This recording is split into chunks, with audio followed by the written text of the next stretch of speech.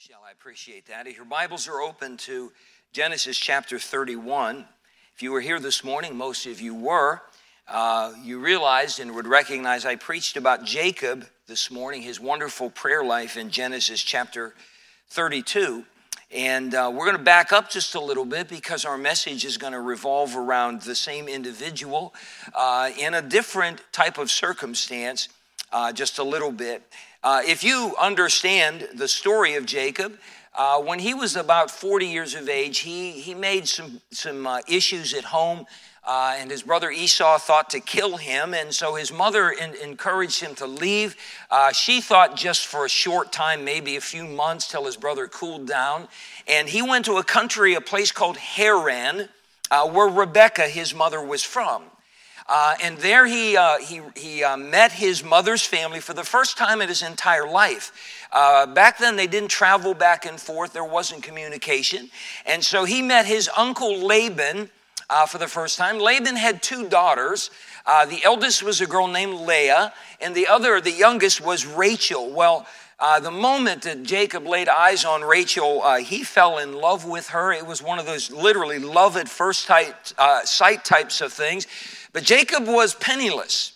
He left with only his staff in his hand. He left abruptly and didn't have time to take much with him. And so he had nothing to offer to Laban to get Rachel to be his wife. And so he made an agreement with him. He said, I will work 7 years for the privilege of marrying your daughter. And Laban agreed to that. And the Bible says that those 7 years seemed but a few days for the love that he had to her. It's really one of those kind of really sweet love stories in the Bible. Well, the 7 years were done. He went to Laban and said, give me my wife. I've served you for her. And they had the ancient customs, followed the celebration, the feast, and all of that. And we're not exactly familiar with all of their customs of the day. But in those days, basically on the wedding night, the father of the bride would escort her to the home, or in this case, maybe a tent, to where the groom lived and would usher her indoors and so forth. They would consummate the marriage, and, it was there. Oftentimes, the wedding reception didn't happen until some days after they had consummated the marriage. We're not quite sure how Laban pulled this off, but when it came to the wedding night, he substituted daughters. Rachel was beautiful. She was younger. Jacob dearly loved her. The Bible says that Leah was tender-eyed. We're not quite sure what that means. She might have had bad eyesight, and the days before glasses, she had her face all scrunched up like that, trying to see. Something, she might have had like a droopy eye or something like that. It doesn't appear that she was all that attractive or whatever. Somehow Laban switched girls. And can you imagine poor Rachel on her wedding night to find out her own dad is doing this to her? And we're not sure how he pulled it off. Some commentators think he might have got Jacob drunk to some point or whatever, but he brought the wrong girl in on purpose, and the next morning Jacob woke up, rolled over to kiss his new bride good morning. He's like, yikes, and it wasn't her. And he was infuriated, but by the laws of the day, there was nothing he could do about it. They had consummated that relationship. It was now a legal marriage in the eyes of, if you will, the laws of their land. And so Jacob the deceiver has met his match in Laban the great deceiver. And so Jacob agrees to work for another 7 years for the privilege of marrying Rachel. It appears from the Bible that they made the deal, but Jacob didn't have to wait 7 years for that to happen. He married her right away. Turn back a couple pages, chapter 29. Chapter 29. The Bible says, we'll start reading verse 27. This is Laban speaking. Fulfill her week, a week meaning 7 years. We will give thee this also for the service which thou shalt serve with me yet 7 other years. Jacob did so and fulfilled her week, and he gave him Rachel, his daughter, to wife also. So it just appears that it happened right away. Now with the deal, I'm going to let you marry her now, but you owe me 7 years of labor. Things have not gone well for Jacob since he arrived in Haran. All in all, Jacob would serve his uncle/father-in-law for 20 long years. During that time, not only would his father-in-law pull the big switcheroo on the wedding night, the Bible says that Laban would change Jacob's wages 10 times. That doesn't mean that he gave him raises all the time. Jacob's wages would generally be a certain portion of the flocks and the herds that he kept for his father-in-law. Look at chapter 31. Back and forth a little bit. Jacob is explaining this to his wives in verse 7. Your father hath deceived me and changed my wages 10 times, but God suffered him not to hurt me. If he said thus, the speckled shall be thy wages. If the sheep brought forth lambs that were speckled, sort of like you think a Dalmatian or something like that, he said, then all the cattle bear speckled. And if he said thus, the ringstrake, that would be more striped, shall be thy hire, then bear all the cattle ringstrake. So he was just constantly trying to rip Jacob off, but every time he changed the wages, God just changed the way things work, and Jacob found out that God was working on him. Again, the deceiver Jacob has met his match in the deceiver Laban. And no wonder the Bible says, Galatians 6:7, be not deceived. God is not mocked. For whatsoever a man soweth, that shall he also reap. Be careful how you live. Be careful how you treat people. Be careful how you act, because you are just planting seeds, and one day you are going to reap a harvest from that. Jacob sowed seeds of discord and strife and deception at home, and he's reaping a pretty big harvest now, isn't he?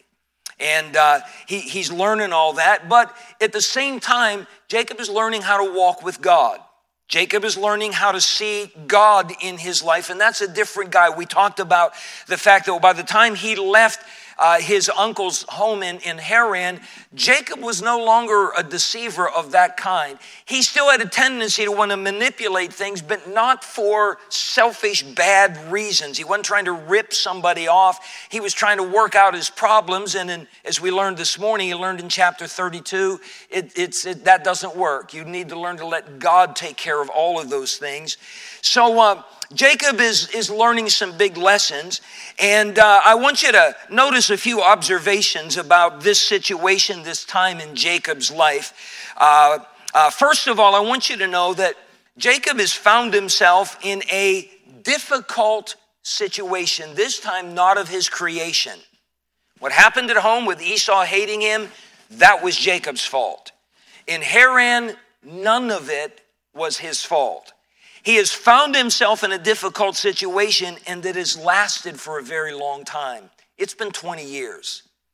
The Bible tells us to everything there is a season and a time to every purpose under the heaven. Sometimes trials, problems come to us, and they are very short-lived. Sometimes it's just maybe we lose our job, but we find another one right away. Or the car breaks down, but we're able to get it repaired right away. And sometimes things happen like that. They're going to happen to all of us. But sometimes troubles and trials come, and they're not short-term, they're long-term. And they're going to last for a season. Jacob's been in one of those seasons where it seemed to start out well, but 7 years into it, all of a sudden the problems start, and they don't end for the rest of his stay with his uncle Laban. So he's found himself in a difficult situation. It's lasted for a long time. By the way, I think it is noteworthy for us to understand that in the future, Jacob's own son Joseph is going to go through the exact same situation. Joseph was born into a highly dysfunctional family. From the time he was born, his older brothers, who should have been looking out for him, taking him under their wing, they hated him for a number of reasons. He was his father's favorite child and so forth. Jacob had a godly testimony. They did not. And the first 39 years of Joseph's life were very, very difficult as far as his family's concerned. Until he was the age of 30, his life was a nightmare. At 30 is when Pharaoh brought him out of prison, promoted him to second in command of Egypt, and he's finally living a comfortable lifestyle, perhaps an opulent lifestyle, though the family situation's not been remedied. But it was 39 years. That's a long season to go through a trial. Jacob had no idea that his own son was going to follow in similar footsteps. The Apostle Paul found himself in a situation. In our study on Wednesday night, we have seen how it began in Jerusalem with the riots in the temple and the imprisonment. And then 2 years later, no charges proven against him, yet he is still languishing in prison. Pretty soon he's going to be shipped off to Rome, and he's got several more years of that ahead of him. And sometimes that happens. So this is just an observation that Jacob has found himself in a difficult situation. It's lasted for a long time. There's a second thing I want you to understand, and the scripture will verify this. Jacob did not allow the wrongdoing of someone else to become his excuse for doing wrong. And I touched on this a bit this morning, but let me say that again. Jacob did not allow the wrongdoing of someone else to be his excuse for wrongdoing. Look, if you would please, in verse number 4. Jacob sent and called Rachel and Leah to the field unto his flock. And he said unto them, I see your father's countenance, that it is not toward me as before, but the God of my father hath been with me. And notice what he said in verse 6. And ye know that with all my power I have served your father. He's getting ripped off by this man. His wages are changed not once or twice, but 10 times, always in a scheme to hurt Jacob and benefit Laban. And yet Jacob's testimony, he's looking at his wife, said, you know the truth, that with all my power I have served your father. Jacob and his family and all of their possessions are going to leave Haran. They're going to leave under cover of night for fear of what Laban might do by way of reprisal. Laban chased them down after a week or so and caught up with them. And I want you to notice Jacob's testimony here in verse 36. This is Jacob talking to his father-in-law. Jacob was wroth and chode with Laban, and Jacob answered and said to Laban, what is my trespass? What is my sin that thou hast so hotly pursued after me? Whereas thou hast searched all my stuff, what hast thou found of all thy household stuff? Set it here before my brethren and thy brethren, that they may judge betwixt us both. This 20 years have I been with thee. Thy ewes and thy she-goats have not cast their young. The rams of thy flock have I not eaten. That which was torn of beast I brought not unto thee. I bear the loss of it. Of my hand didst thou require it, whether stolen by day or stolen by night. Thus I was. In the day the drought consumed me, and the frost by night, and my sleep departed from mine eyes. Thus have I been 20 years in thy house. I served thee 14 years for thy 2 daughters, and 6 years for thy cattle, and thou hast changed my wages 10 times. So you understand Jacob is being wronged, but Jacob kept doing right. How important that is. It is very easy for us when we have been wronged to feel like we now have a justification or an excuse to do wrong in retaliation. As I mentioned also this morning, 2 wrongs have never made a right in the history of the world. That is not God's plan. That is not God's way. What's the Bible say? Be ye kind one to another, tenderhearted, forgiving one another, even as God for Christ's sake hath forgiven you. The Savior taught his disciples, if someone smites you on the left hand, show him thy right cheek also. Not to play this eye for an eye, tooth for a tooth type thing. That is not God's plan, and Jacob has lived that out. He's able to sit in front of his wives who would know him the best and had the closest relationship, said, you know what I've been. And gentlemen, we ought to always live in such a way that we can honestly look at our wives and make such a statement and they don't have to stifle a chuckle and roll their eyes at us. They ought to be able to know, yeah, you're right. We've watched you do right no matter what. We mentioned earlier on the first point that Jacob found himself in that long-lasting, difficult situation that his son Joseph would find him in a similar situation. It is interesting to me to understand that Joseph also responded the same way as his dad. Joseph never retaliated. He had opportunity for revenge. When his brothers came down and after all that time and he's second in command in Egypt, he sees them bowing before him. They have no idea who he is. You realize he's got the power to end their lives. He's got the power to throw them in prison with no hope of ever being let out again.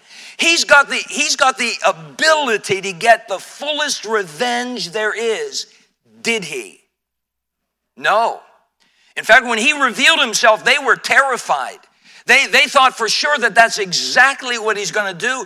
And he said, no, come near to me. He said, am I in the place of God? He said, it is God that sent me before you to save you a posterity. And I'm here. God had a plan in all of this.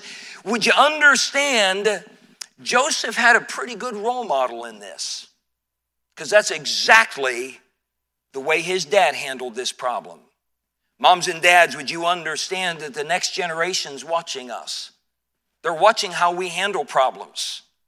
They're watching how we talk. They're watching how we treat people.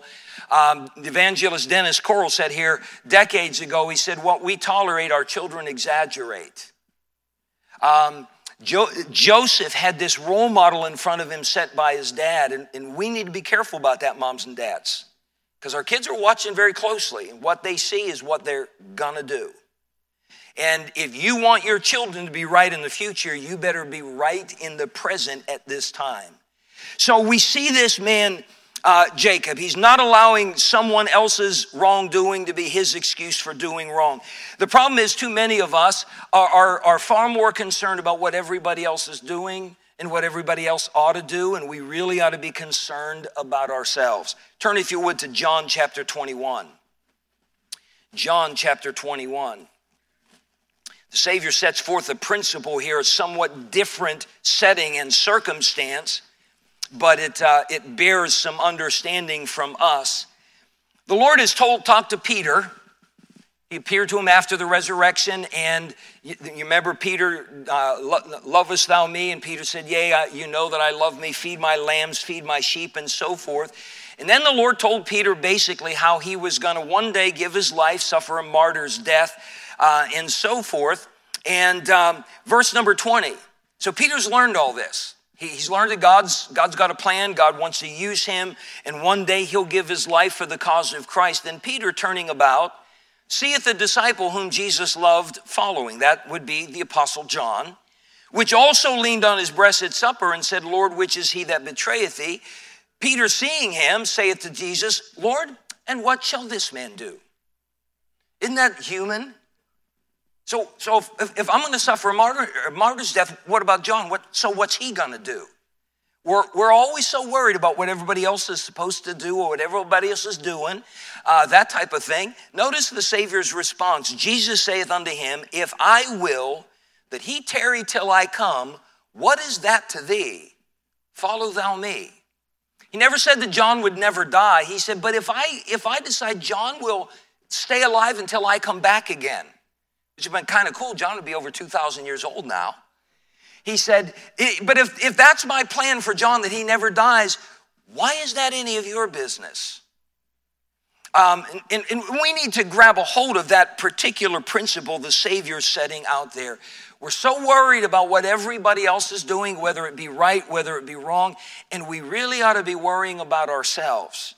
And so Jacob is following that principle in his life. He's got that testimony. In fact, when he confronted his father-in-law, Laban had nothing to answer back to him.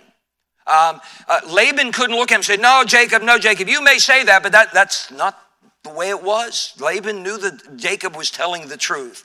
There's a third thing that I want you to understand. tonight about this back in Genesis chapter 31. He's in a bad situation. It's been bad for a very, very, very, very long time. I'm not sure about you, but when a situation is bad and stays bad, I have a tendency to want to run away from it. I'd just like to have it over with, get it done with. Jacob, here's the third point. Jacob didn't allow the circumstances to dictate his life. He learned to allow God to do that. Now, he's living there. He's a wealthy man. He's got his wives. He's got a large family and all of those things. Again, chapter 31, he heard the words of Laban's son saying, Jacob hath taken away all that was our father's, and of that which is our father's hath he gotten all this glory. Jacob beheld the countenance of Laban. Behold, it was not toward him as before. So it's all bad. He sees his wife's families, brothers and so forth, mad at him, treating him wrong. But here it is. The Lord said unto Jacob, return unto the land of thy fathers and to thy kindred, and I will be with thee. Jacob didn't leave because there was a problem. Jacob left because God said go. And there's a difference. We learned this morning, Jacob wasn't going to a problem-free life. He was going back to face Esau, biggest problem he was ever going to deal with at that time. But he went because God told him to. As Jacob spoke to his wives, notice what he says in verse number 11, chapter 31. The angel of God spake unto me in a dream, saying, Jacob, and I said, here am I. Again, he's talking to his wives, more about that conversation the Lord had with him in verse 3. And he said, lift up now thine eyes and see, all the rams which leap upon the cattle are ring-straked, speckled and grizzled, for I have seen all that Laban doeth unto thee. I am the God of Bethel. Where thou anointest the pillar, that was the night he ran away from home and he met God for the first time. And where thou vowest to vow unto me, now arise, get thee out from this land and return unto the land of thy kindred. Jacob is a man that learned to let God dictate the circumstances of his life. It doesn't come easy to us, does it? Not even a little bit. Turn in your Bibles to Philippians chapter 4. Philippians chapter 4. Most spiritual lessons run contrary to our nature. Paul is talking about the subject of contentment. He says in verse number 10 of Philippians 4, but I rejoiced in the Lord greatly, that now at the last your care of me hath flourished again, wherein ye were also careful, but ye lacked opportunity. It appears that from the time of Acts chapter 16, when Paul established the church at Philippi, that this church had a habit of sending financial support to him through the many years that would follow. It was a poor church. It was a church that suffered a lot of persecution. But out of their poverty, they just, 2 Corinthians, Paul writes about them, they had a great heart of liberality. And so they sent to Paul once and again, and they've done that. He's responding to their latest gift. He's thanking them for that. In verse 11, not that I speak in respect of want. Notice the next few words. For I have learned in whatsoever state I am, therewith to be content. I have learned to be like that. Contentment doesn't usually come naturally to human beings. We always want more. We always want better. And sometimes it's hard to be satisfied with what we have, especially if it's not very much or if it's not very new. Paul said, I have learned, meaning God had to teach him some things. Paul grew up as a Pharisee in a Pharisee's household. Now, that's more than a title. That was a position in Jewish culture and society. The Pharisees generally were very well-off individuals. They were well paid for their services. They were well respected. Paul may have been, most likely had grown up in a household where his needs were all supplied for him.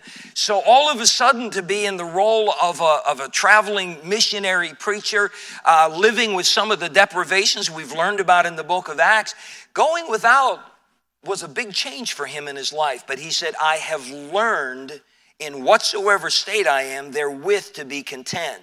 And if we've learned anything from Jacob's life today in our two messages, Jacob has learned those things.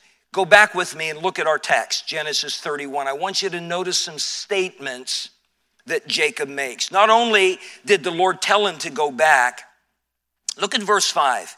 He's talking to his wives. I see your father's countenance, that it is not toward me as before.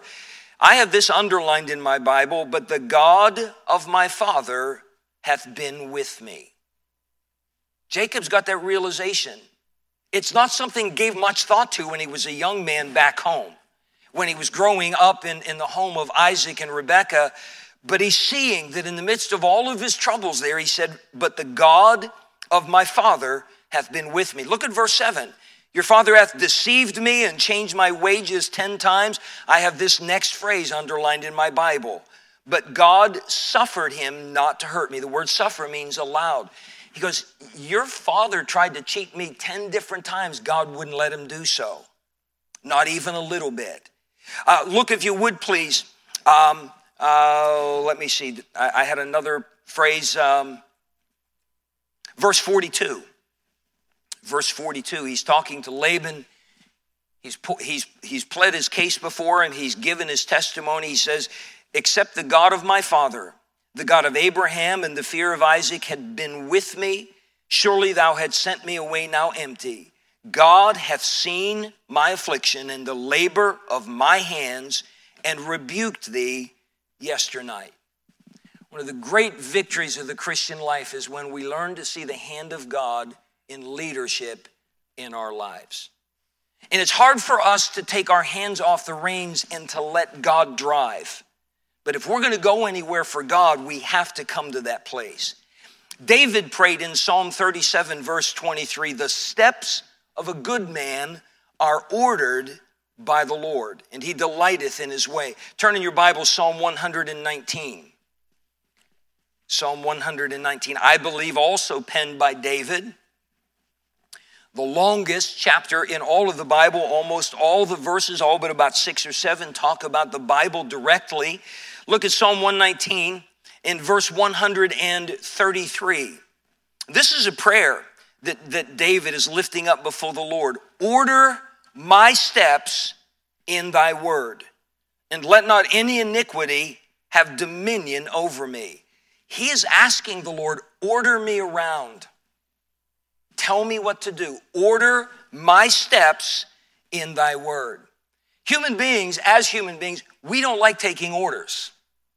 We tend to bristle about that. It starts when we're little children, and it doesn't often change much as we reach our adulthood. But if we're going to grow in grace, we have to learn to take our orders from Almighty God. Turn to Proverbs chapter 3. And I'm sure you can quote it, but it's good to see it again. The wisest human being that ever lived shared this truth with his son. Trust in the Lord, verse 5, with all thine heart, and lean not unto thine own understanding.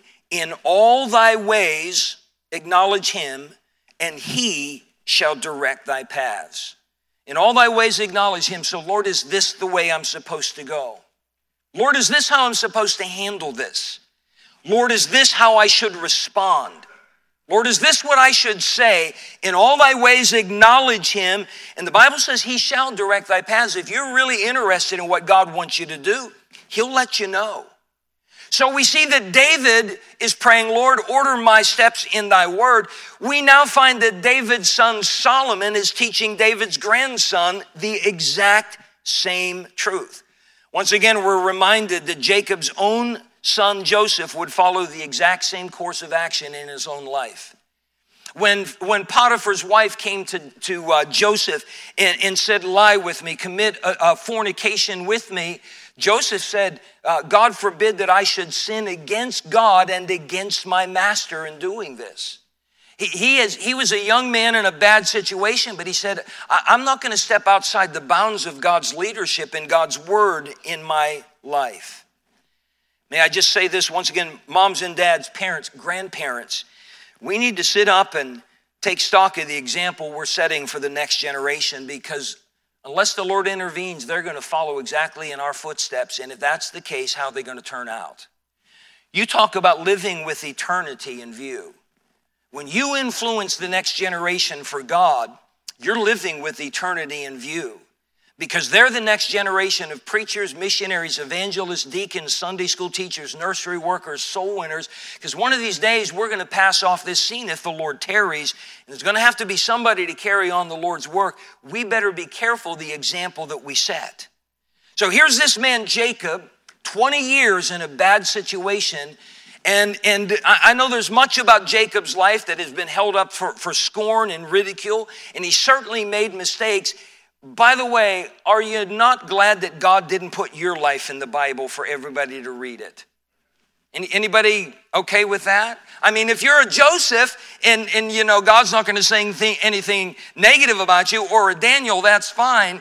But if you're a Jacob or a David or somebody like that, there's some things we'd probably just rather others not know. So be careful before we ridicule or cast into scorn some of these people in the Bible.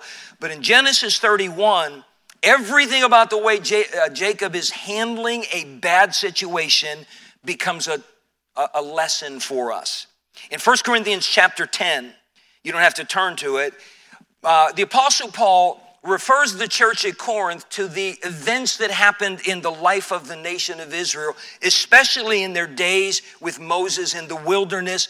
And using that, he warns them about murmuring. He warns them about adultery, about idolatry, and so many other things. And the Bible says this: now all these things happened unto them for ensamples. For ensamples. That's an example. There have been times I've gone to my doctor and I've had some issue or whatever, and he said, hold on a minute. He's come back in and he's handed me out samples of medication. He said, let's try these, see if they work, and if it does, then I'll write you a prescription. They're what pharmaceutical companies brought in their representative and said, you might want to try prescribing this for your patients. So he's given me a sample of something, said, see how it works. The Bible said all those things we read in the Old Testament about people, both good and bad, they're our ensamples. Examples to us. They're written for our admonition, upon whom the ends of the world are come. And then it follows with this: wherefore, let him that thinketh he standeth take heed lest he fall. We always want to try to reinvent the wheel. Well, I know that's what happened to them, but it won't happen to me. I know the Bible says, but that's not what's going to happen to me. The Bible says, be careful, let him that thinketh that he standeth take heed lest he fall. A wise person looks at those examples and says, let me learn everything that I can. So here's a man in a bad situation that lasted for a long time. Rather than retaliate and use that as his excuse to sin, Jacob didn't do that. Jacob did right no matter what anybody else around him was doing. Again, we're not going to stand before God based on what other people do. We're going to stand before God based on what we do. And we got to be reminded of that. In the long run, Jacob learned not to let circumstances dictate his life. Don't let circumstances dictate your mood. And it's easy, especially if they drag on for a long time. Trust me, I know. He learned to let God do that. And as he learned to follow the leadership of God, the blessings in Jacob's life just kept growing and growing and growing. By the end of chapter 32, he had a new walk with God. He had a new relationship with God. By the beginning of chapter 33, God brought this, if you will, a revival between him and his brother Esau, the man that was headed out to kill him with 400 soldiers. All of a sudden is tearfully embracing him. They're weeping together and they're brothers once again for the first time in decades. And God's got a plan for Jacob's life, but Jacob might have forfeited a lot of that if he'd have just kept on his old ways and said, I'm going to scheme my way out of this, or he's done me wrong, let me do wrong back to him. Instead, he is a man who step by step learned to let God order his steps. And if you and I are to learn from him, we got to become that way. Can we bow for prayer tonight? Father, thank you.